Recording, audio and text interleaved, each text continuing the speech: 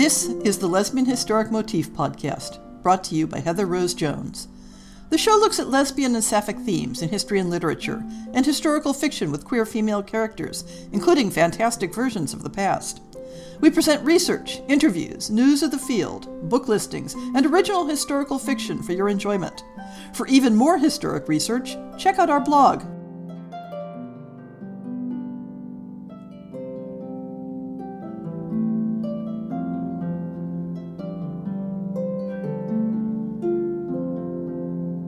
This show could almost have been a favorite tropes episode, but that series is aimed at examining the tropes that are popular for mixed-gender romances, and how they work in a same-gender context.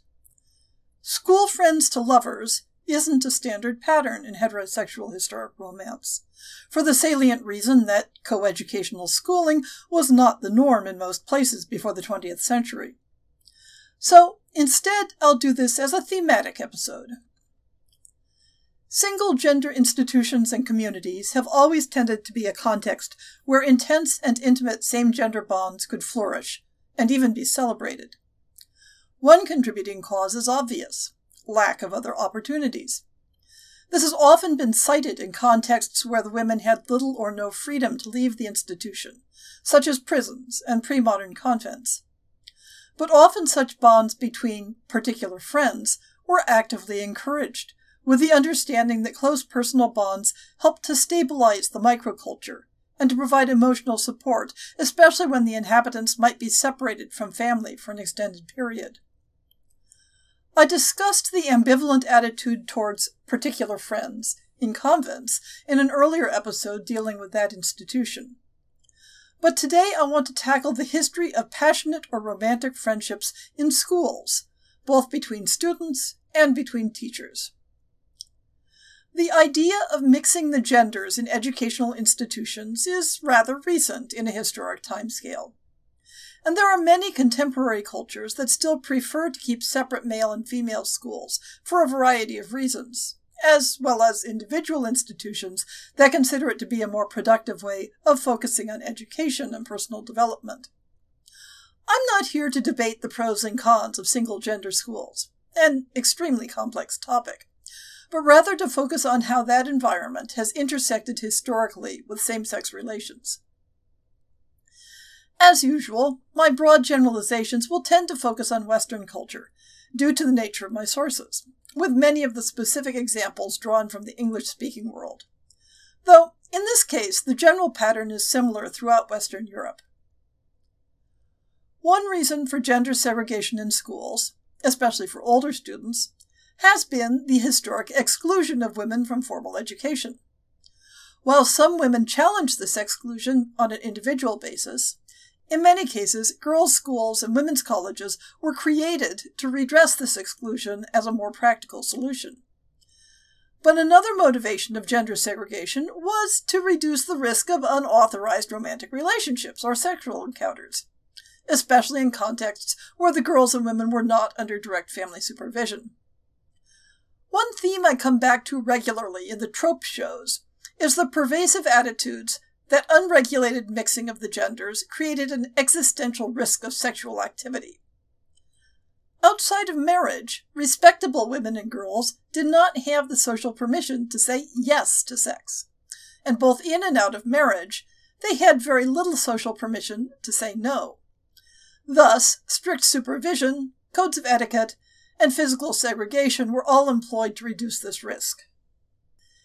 In Europe, religious shifts in the 16th century that encouraged basic education for all children led to the development of local grammar schools that were typically coeducational and non-residential.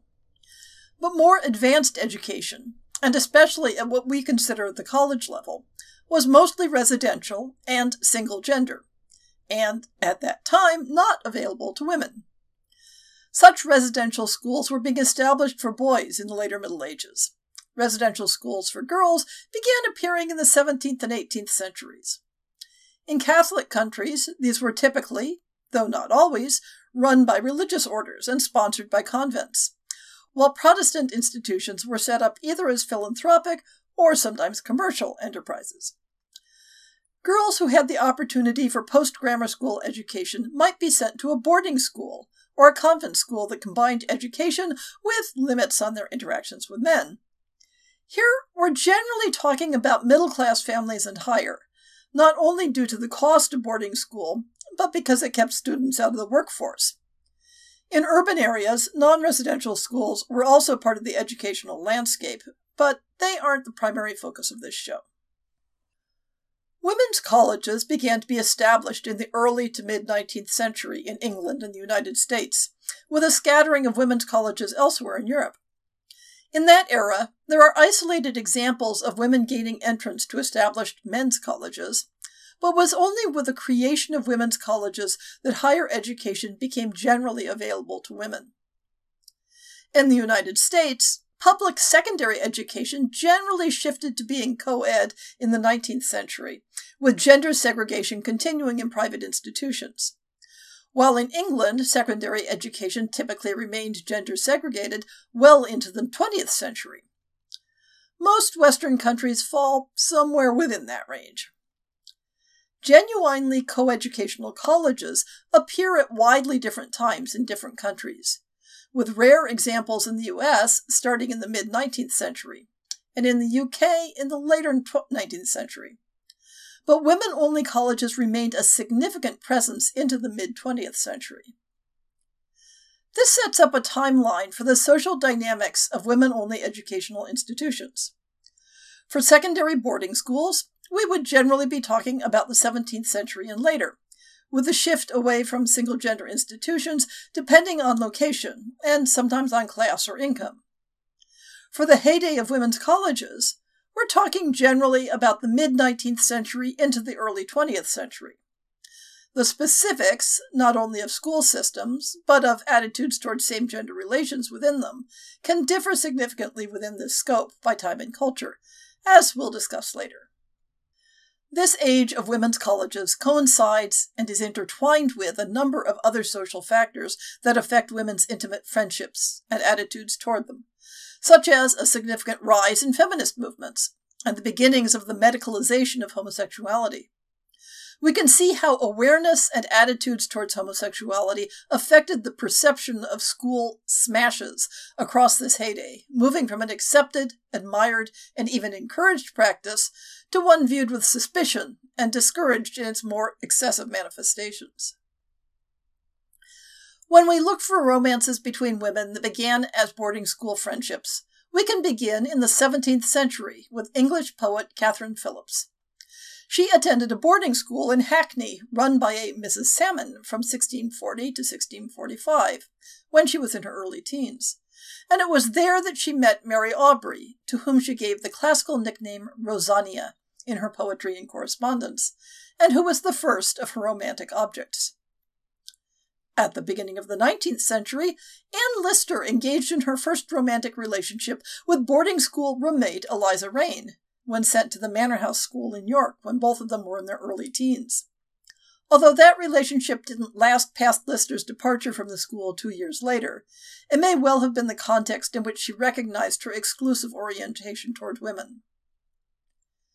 In the mid-19th century, future English novelist Mary Mackay, who would write under the pen name Marie Corelli, was shipped off at age 11 to be educated at a Parisian convent school, where she met Bertha Viver. Their lives were intertwined from then on. When both women were around 20, Viver moved in to care for Corelli's invalid father. After his death, the two shared a household and supported each other's careers for over 40 years, and Corelli left the profits of a best-selling literary career to Viver when she died. These are only a very few examples of known romantic couples who first met as schoolfellows. But finding isolated examples of romantic female couples who met at boarding school is a different matter from having an open culture of such relationships. In the 18th century, literature about female school friends didn't tend to fantasize about their possible sexual relations in the same way it did about women in convents. But there are veiled allusions in manuals about education that suggest girls not be left unsupervised too much in order to preserve their discretion.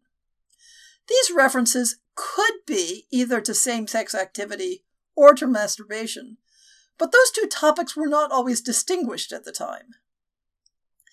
By the later 18th century, it became typical, although not universal, for middle and upper-class girls in England and the United States to be sent to gender-segregated boarding schools.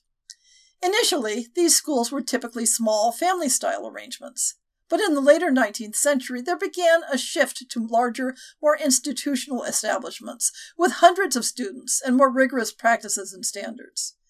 In this context, both the schools and families encouraged girls to form close friendships, while at the same time warning against excessive affection. This concern was not necessarily sexual. There was an anxiety about friendships superseding the loyalty and duty owed to the family. Carol Smith Rosenberg includes school friendships in her study of women's same-sex bonds in 19th century America, using family correspondence dating between the 1760s and 1880s. Although Smith Rosenberg tends to view these ritualized female bonds as primarily non-romantic, even when couched in romantic language, we can turn directly to the relevant quotes to see how these relationships were viewed. Female friendships were expressed with warmth, spontaneity, and a sense of fun. Girls routinely slept together, kissed and hugged, and enjoyed dancing with each other. This sort of behavior was enjoyed openly without any expectation of suspicion or criticism. Indeed, schools often encouraged students to pair off and sponsored all-women dances and similar events. Sarah Butler and Jeannie Musgrove met in their mid-teens in 1849 when their families were vacationing in Massachusetts. They then spent 2 years together in a boarding school where they formed a deep, intimate friendship that included romantic gestures and the assumption of nicknames for each other. One of them took a male nickname, a pattern we regularly see among intimate female friends. They continued using those names to each other all their lives. Sarah married, but the two continued to write of their desire to spend time together, of their longing to be with each other, and of how much they meant to each other. Passages from their letters include, "I want you to tell me in your next letter to assure me that I am your dearest," and 1,000 kisses, I love you with my whole soul. Jeannie married at age 37, precipitating significant anxiety between the two about how it might change their relationship. And it did result in a physical separation, though with no change in their emotional intensity. A second pair has a similar story. Molly and Helena met in 1868 while attending college together in New York City. Over several years, they studied together, visited each other's families, and became part of a network of artistic young women. They developed a close, intimate bond that continued the rest of their lives.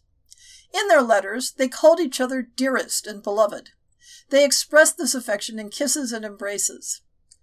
After 5 years, they had planned to share a home together. But when Molly bowed to her parents' wishes and decided against the plan, Helena responded angrily, leading Molly to fear it would mean a breakup. The friendship cooled somewhat, and both gained male suitors and married. During this time of upset, they expressed their feelings in romantic and marital terms. Molly wrote, "I wanted so to put my arms around my girl of all the girls in the world and tell her I love her as wives do love their husbands, as friends who have taken each other for life, and I believe in her as I believe in my God." And she wrote to Helena's fiancé, "Do you know, sir, that until you came along, I believed that she loved me almost as girls love their lovers. I know I loved her so.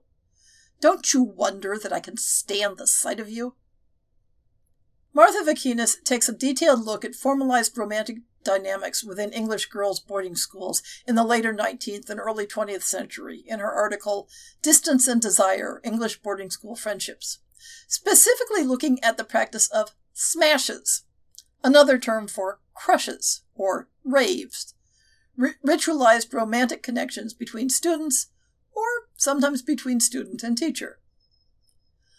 While the Schoolgirl friends mentioned previously involved couples of equal age, which seems to have been typical of relations in the 18th and larger part of the 19th century, the later practice of smashes in English boarding schools arose in a culture that encouraged an age-differentiated and more formalized love, rather than an egalitarian relationship. Note that Vaquinas is focusing specifically on the era when the social perception and performance of such smashes was changing due to external social shifts, and they were beginning to be viewed less innocently. It is not generally possible to know whether the participants in these school friendships were conscious of an erotic aspect to their relationship, but they typically spoke in terms that duplicated the language and symbolism of heterosexual love. Moreover, around the turn of the 20th century, as society began to view the strongly emotional nature of these friendships as something that should be controlled and channeled into religious or external social service, it is unlikely that the pressure to do so would have been as forceful if not for a recognition of the sexual potential. The increased professionalism of girls' boarding schools toward the end of the 19th century contributed to this new dynamic. Rather than focusing on the individual personal development of the students, there was an emphasis on goals of public service and the option of a professional life for women. Students had greater autonomy and individualism, but at the same time were encouraged to channel that freedom into supporting the values and organizational identity of the school. While this shift did not diminish the tendency of schoolgirls to form close, supportive, emotional friendships with their age mates, a new pattern emerged from the growing sense of distance and emphasis on self-control, in which a younger girl developed an intensely, erotically charged crush on an older student or teacher, but one that was not necessarily expected to be reciprocal or egalitarian.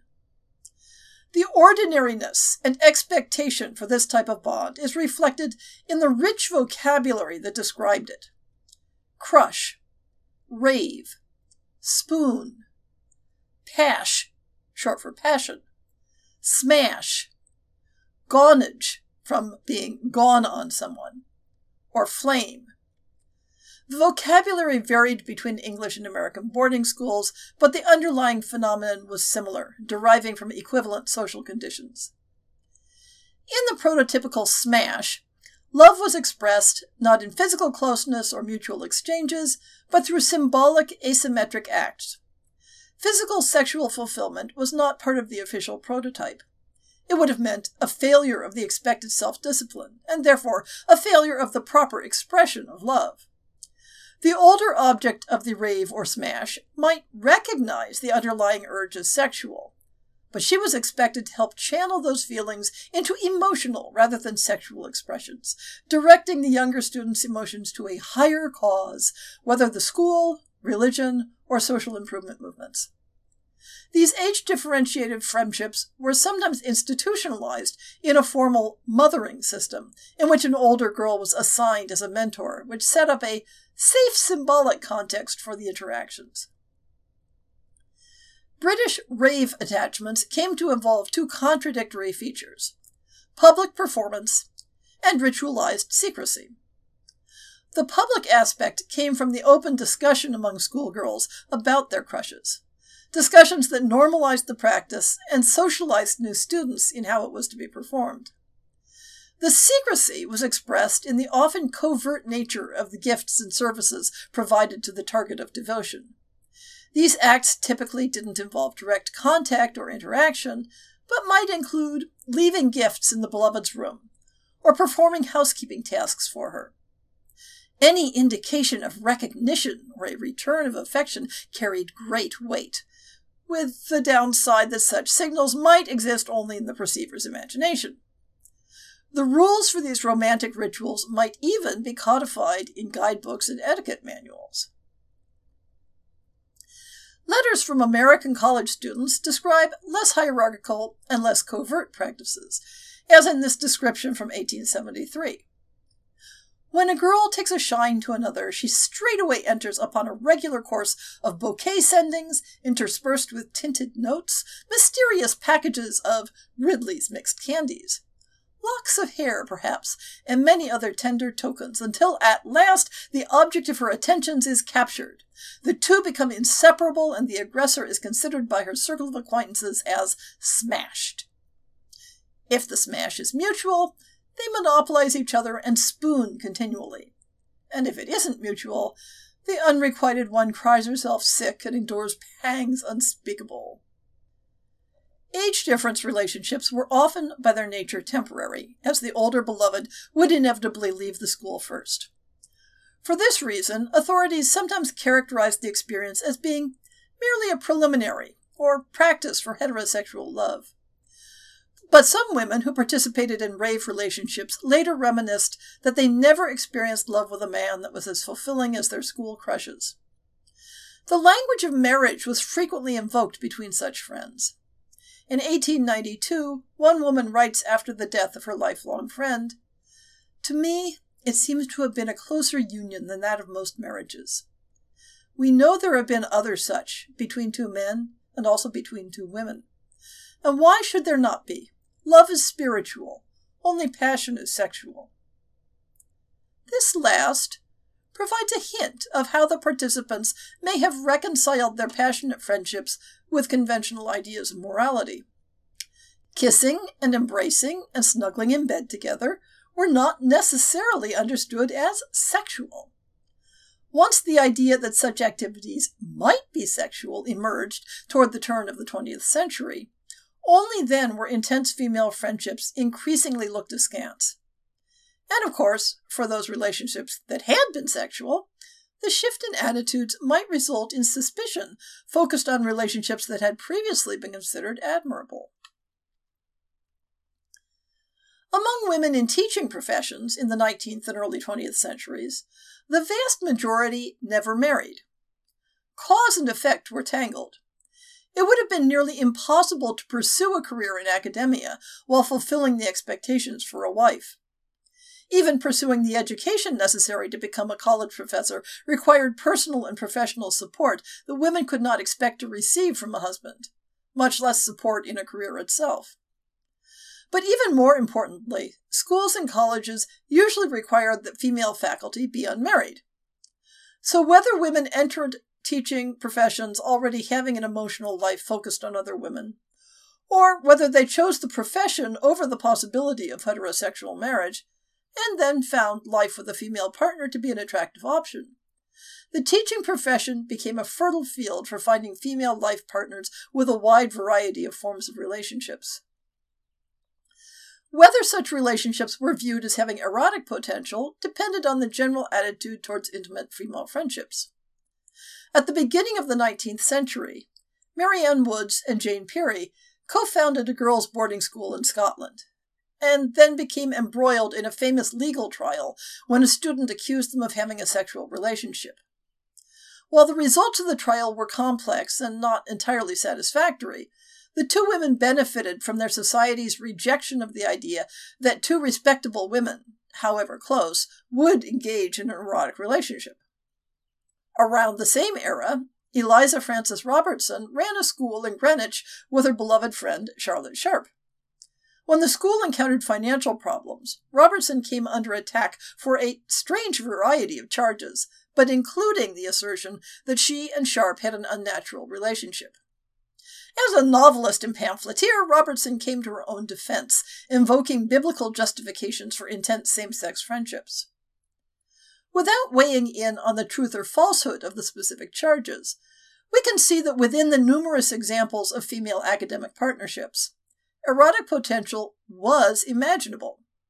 But for most relationships, the question was never raised, even when they had all the external trappings of marriage. To do so would have undermined the entire economy of female education. Publicly recognized female couples were such a fixture at women's colleges in 19th century New England that, alongside the term Boston marriage, such relationships might be called Amherst marriages or Wellesley marriages, in reference to those two women's colleges. The book Improper Bostonians details a great many such couples, focusing on those for whom we have photographic and other records, both famous and obscure. Many established couples among the female faculty of women's colleges simply lived quietly ordinary lives, such as Carla Wenkenbach and Margrethe Müller, both in the Wellesley German department in the 1890s, and Margaret Pollock Sherwood and Martha Hale Shackford, also at Wellesley. But female academic couples include a number of rather well-known women. Catherine Lee Bates, the author of the anthem America the Beautiful, met her partner Catherine Coleman while at Wellesley, and both later joined the faculty there. Not all romancers between teachers arose at colleges. Black poet and playwright Angelina Weld Grimke and her beloved Mary Kay Burrell met while fellow teachers at Dunbar High School, a segregated school for black students in Washington, D.C. One particularly illustrative example is that of Mary Woolley and Jeanette Marks. The two met in 1895 when Woolley had just been made a full professor at Wellesley College, and Marks, 12 years her junior, was a student. The two hit it off, and from there on their careers and lives ran in parallel. That same year, Woolley was offered a job heading the Women's College at Brown University and offered the presidency of Mount Holyoke College, a prominent women's college. She chose the latter, and a few years later became one of the youngest college presidents when she took over at Mount Holyoke. That same year, Marks, having finished her degree at Wellesley, became a professor of English at Mount Holyoke. The complexities of a two-academic career household were simplified somewhat by Woolley's ability to pull strings as president. The two were recognized publicly as a couple and lived together at the Mount Holyoke president's residence for 36 years. After retirement, they continued to live together at the Marks family home in New York. Despite this clear evidence of enjoying a marriage equivalent and a deeply romantic attachment, Woolley and Marks were not immune to shifts in attitudes toward their type of relationship.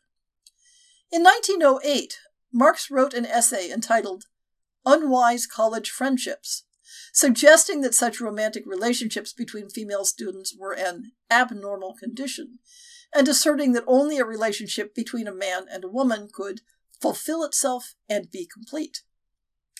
The essay was never published, and Lillian Fodderman suggests that it may have been too out of step with public attitudes in the U.S., which still saw schoolgirl romances as harmless or admirable. Marks left other writings showing a developing homophobia, and one is left contemplating the tragedy of embracing a change in social attitudes that negates the validity of one's own life partnership. In the first decade of the 20th century, love poetry between American schoolgirls could still be published innocently as an expression of praiseworthy sentiments. But the combination of anti-feminist backlash, the growing field of sexology and its theories about same-sex desire, and an increasing public awareness of the erotic potential of women's romantic friendships was gradually changing attitudes towards both schoolgirl and fellow teacher romances in the decades surrounding the turn of the century. The public culture of school crushes or raves became a focus of psychological concern. School authorities gradually began to characterize raves as disruptive and self-indulgent, or to try to channel the same emotions into a more distant and diffuse expression. As medicalized theories of homosexuality spread into people's awareness, even the participants in rave culture might later view their experiences with misgivings. One American woman who novelized the details of her own 1880s schoolgirl crush on a teacher when writing in the 1930s felt the need to turn the teacher's happy lifelong Boston marriage with another teacher into a tragic love triangle that provoked the suicide of the teacher's partner. Over the course of a single lifetime, the attitudes and understandings toward such school crushes had changed, and a tragic ending was, perhaps, required in order to maintain the illusion of schoolgirl innocence. Just as the shifts in women's place in society opened up new opportunities that contributed to the rave phenomenon, the resulting social dynamics, especially when they expanded outside the school context, resulted in patriarchal anxiety. This, in turn, became focused on the very institutions of single-sex schools that had contributed to creating the new woman of the early 20th century. Same-sex bonds, whether between students, between teachers, or between student and teacher, became stigmatized and morbidified by the sexologists. Unmarried female teachers became figures of suspicion, ignoring the context that their singlehood was often a contractual obligation, and suspected of having twisted or at least frustrated sexual desires that made them prone to exploiting student crushes. This professional relabeling of crushes as deviant in the beginning of the 20th century did not have much initial effect on the phenomenon itself. Crushes continued to be a staple of single-gender organizations, such as Girl Guides, the British equivalent of the Girl Scouts, and in the genre of boarding school literature. Not until perhaps the 1920s were such crushes regularly portrayed as a negative influence and suggestive of latent or overt homosexual tendencies. There are several strands of academic same-sex romance that appear in historic literary works. Some come out of the culture of romantic friendship and depict devoted, loving couples who may or may not end up devoting their lives to each other. Some are more ambivalent, suggesting that these academic romances are transient and problematic and will give way to a marriage plot. Some engage with the motif of the predatory lesbian and the hazards of single-gender environments in bringing innocent girls and women into contact with predators who consider such environments a useful hunting ground. And some fall more into a libertine and even pornographic context, using the single-gender institution as an excuse for depicting lesbian interactions. The love of schoolfellows, or of a student for a teacher, shows up in any number of classical novels where no suggestion of eroticism is present. Charlotte Bronte's Jane Eyre, published in 1847, deeply loves her school friend Helen as well as a compassionate headmistress. We can find devoted school friends in the works of Jane Austen, such as Anne Elliot's attachment to her friend Mrs. Smith in Persuasion. But works in this category generally draw a curtain on the erotic potential of such friendships by marrying their protagonists off to men. In the extensive genre of girls' school novels, crushes and romantic behavior between students at boarding schools are depicted unselfconsciously as sweet and innocent, though when the narrative is confined to the school years, there's no need to address whether and how the relationships persist later in the characters' lives. This genre was popular in the later 19th and early 20th century and existed in parallel with the development of darker stories in which erotic potential was recognized and typically punished. On the more daring side of school stories, Colette's Claudine at School, published in French in 1900, includes a series of sexual liaisons between students, student and teacher, and between female teachers. But the depiction, though hardly involving sincere long-term romances, is playful and sympathetic, with none of the looming threat of decadence and damnation seen in other works with similarly overt erotic content. A Sunless Heart, published in 1894 by Scottish writer Edith Johnston, includes several archetypes. The racialized student, Mona, who falls in love with her lecturer, Miss Grace, who in turn wavers between discouraging her and a creepy erotic possessiveness.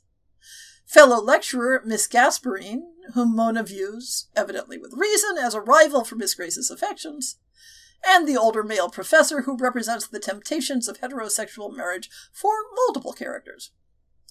The book's position with respect to same-sex relations can be seen in the plot's resolution, in which Mona and Miss Grace, after an angsty breakup, find each other once again as they are both dying in a train wreck. Even more hostile to same-sex love is the 1917 novel Regiment of Women by Clemence Dane, in which the predatory boarding school teacher Claire Hartle courts and lays claim to younger colleague Alwyn Durand, gradually isolating her from other contacts until Claire's controlling behavior finally drives Alwyn into the arms of a convenient male suitor.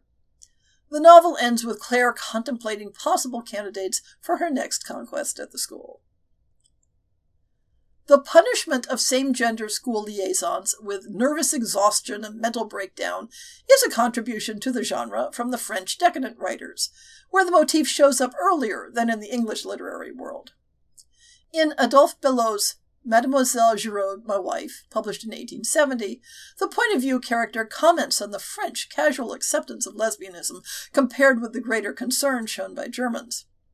In the story, a young married woman refuses to have sexual relations with her husband, the protagonist, because she is sexually enthralled by a passionate friendship with a woman she's been involved with since their school days. When the two women are forced to separate by their husbands, the wife goes into a decline caused by sexual exhaustion and dies.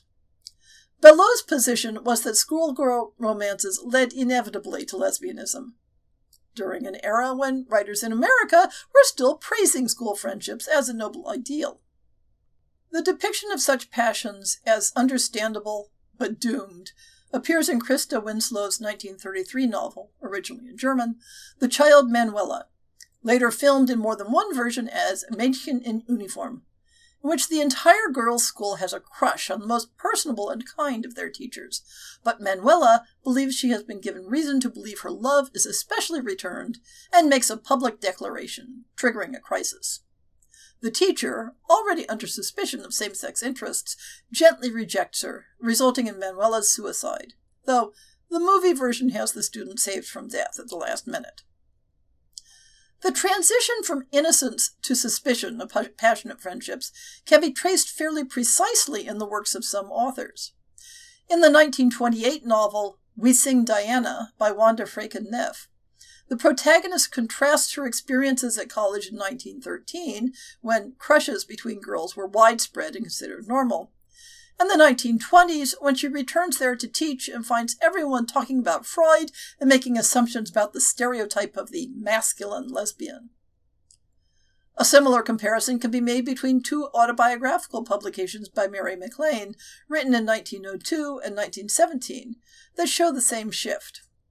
From these examples, it can be seen that the change was not in what women were feeling and doing, but in how they had been taught to understand those feelings and actions. In the later publication, MacLane admits to having kissed lesbians, but is quick to assure the reader that she isn't one herself.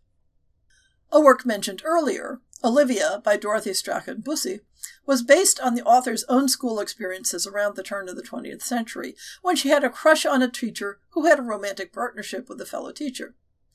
But by the time Bussey fictionalized her experience in the 1930s, the student crush and declaration of love becomes the catalyst for the breakup of the academic couple, resulting in one partner's death. In summary, the culture of girls' and women's educational institutions, beginning in the 17th century, not only created a context in which many women found romantic attachments that might shape the rest of their lives, but came to encourage an unself-conscious public culture of courtship-like behavior. The social dynamics around women in academia similarly encouraged the creation of female partnerships that fell on a long sliding scale between friendship and marriage equivalents. Social changes toward the end of the 19th century began to introduce elements of doubt and suspicion into these dynamics, for both students and teachers, that eventually eroded the public culture of school crushes and undermined the acceptability of the Wellesley marriage arrangements previously popular among faculty. But these changes were gradual, taking different shapes in different countries, and one can find both positive and negative takes on women's academic romances overlapping across several decades. All of this makes the school environment a rich source of potential for sapphic historic romances full of angst and drama, but with the potential for happy endings.